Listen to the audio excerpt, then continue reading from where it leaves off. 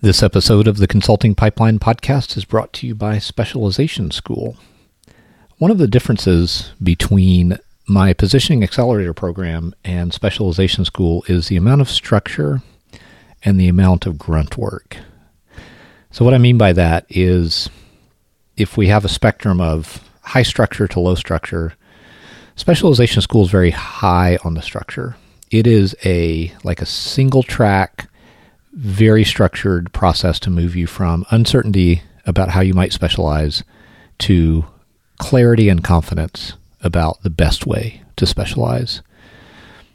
That's awesome. In order to make that happen, I've actually had to design things so that you do less grunt work.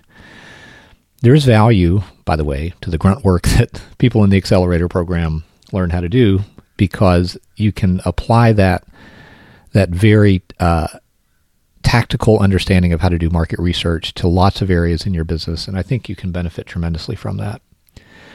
But to achieve the 3-month timeline that Specialization School has, I've had to take a lot of that grunt work out and move it on to an assistant that I'll have do that stuff for you. So if that sounds interesting, head over to specializationschool.com and check out the details there.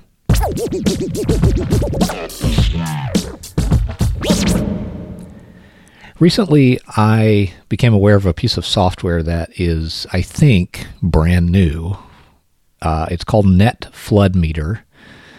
And I wanted to talk about it just a little bit. I actually have not used it, but I want to use it as a starting point for a sort of invitation for you to consider some questions. So I'm going to ask some questions that I myself do not have. I mean, there's no the answer anyway. I don't have answers to these questions. And then there is no the answer to these questions. But they're, I think, incredibly important in questions for anyone who's in business for themselves to ponder. So let me unfold this for you and leave you with a few questions in this podcast episode. So Nick DeSabato on his newsletter mentioned this new piece of software called Net Flood Meter, which I believe was created by a colleague of his.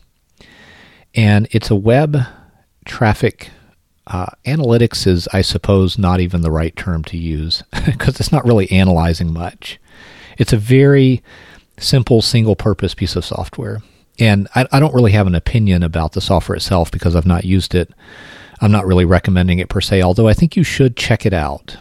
And if you were to do that, you would go to the website netfloodmeter.com. So N-E-T, the word flood, F-L-O-O-D, the word meter, M-E-T-E-R.com, netfloodmeter.com. It does one thing. It gives you a notification when referral traffic to your website spikes above some baseline level. That's it. That's all it does. And you would pay $49 a month, I think, if you signed up for this piece of software to use it on your website. Oh, that's the basic plan. It goes up from there. Now, what was really interesting about Net Flood Meter to me is I think it portrays very clearly one of the essential differences between running a business that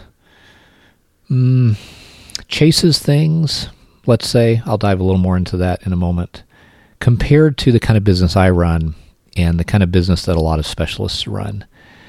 And those businesses are ones that are led and driven by a clear vision of some change that they would like to facilitate and some pretty clear mission about how they are going to create that change or support that change or encourage that change or even force that change to happen.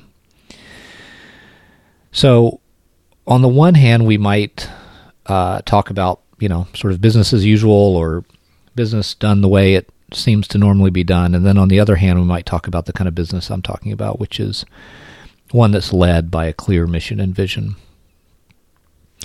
You can add into the mix this other sort of complementary ideas like a business that adheres to a set of values or is driven by some kind of purpose.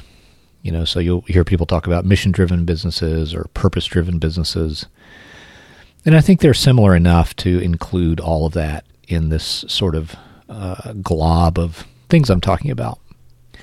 And a business that's driven by a clear mission and vision is distinctly different than other types of businesses that might be trying to optimize for or maximize other things. And as soon as you use the word business, you've got to make the assumption, I think, that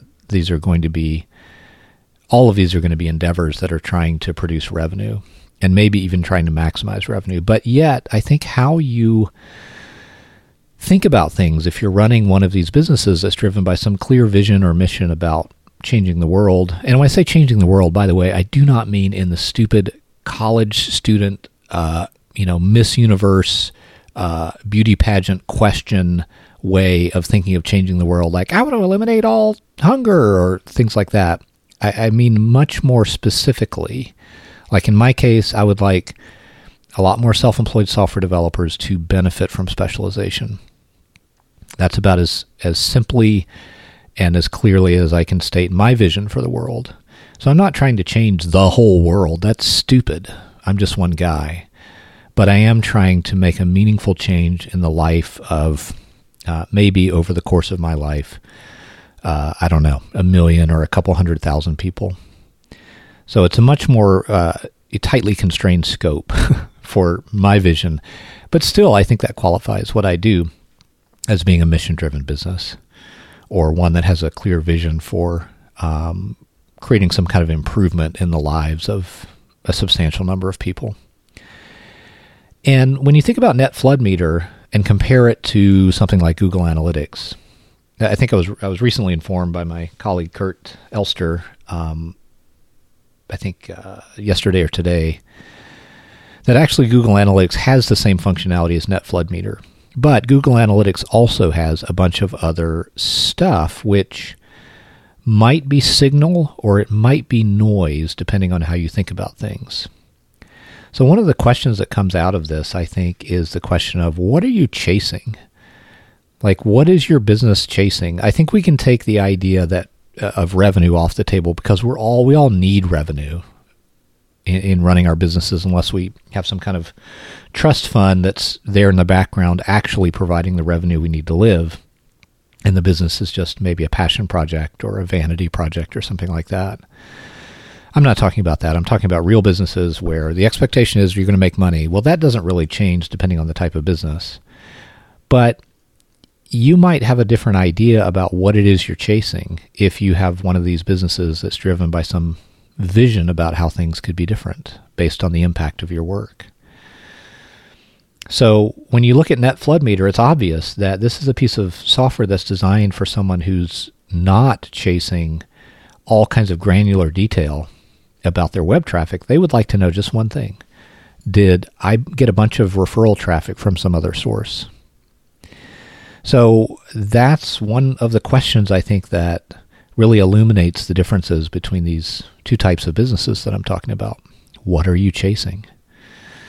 And consequently, as the famous management consulting quote goes, what gets measured gets managed. What are you measuring? And what do you need to measure to really understand whether you are being effective in executing your mission, whether you are being effective in implementing the vision that you have? What are you measuring? Of course, you could say, well, I need to measure everything because potentially all of that information could be valuable. I know for me, that's always been nothing other than a recipe for frustration. I can certainly, scoping this just to web analytics software, I can stick some web analytics software on my website and gather information on all kinds of things that happen down to where people click on the page. But what of that information is actually relevant to the change I'm trying to create in the world?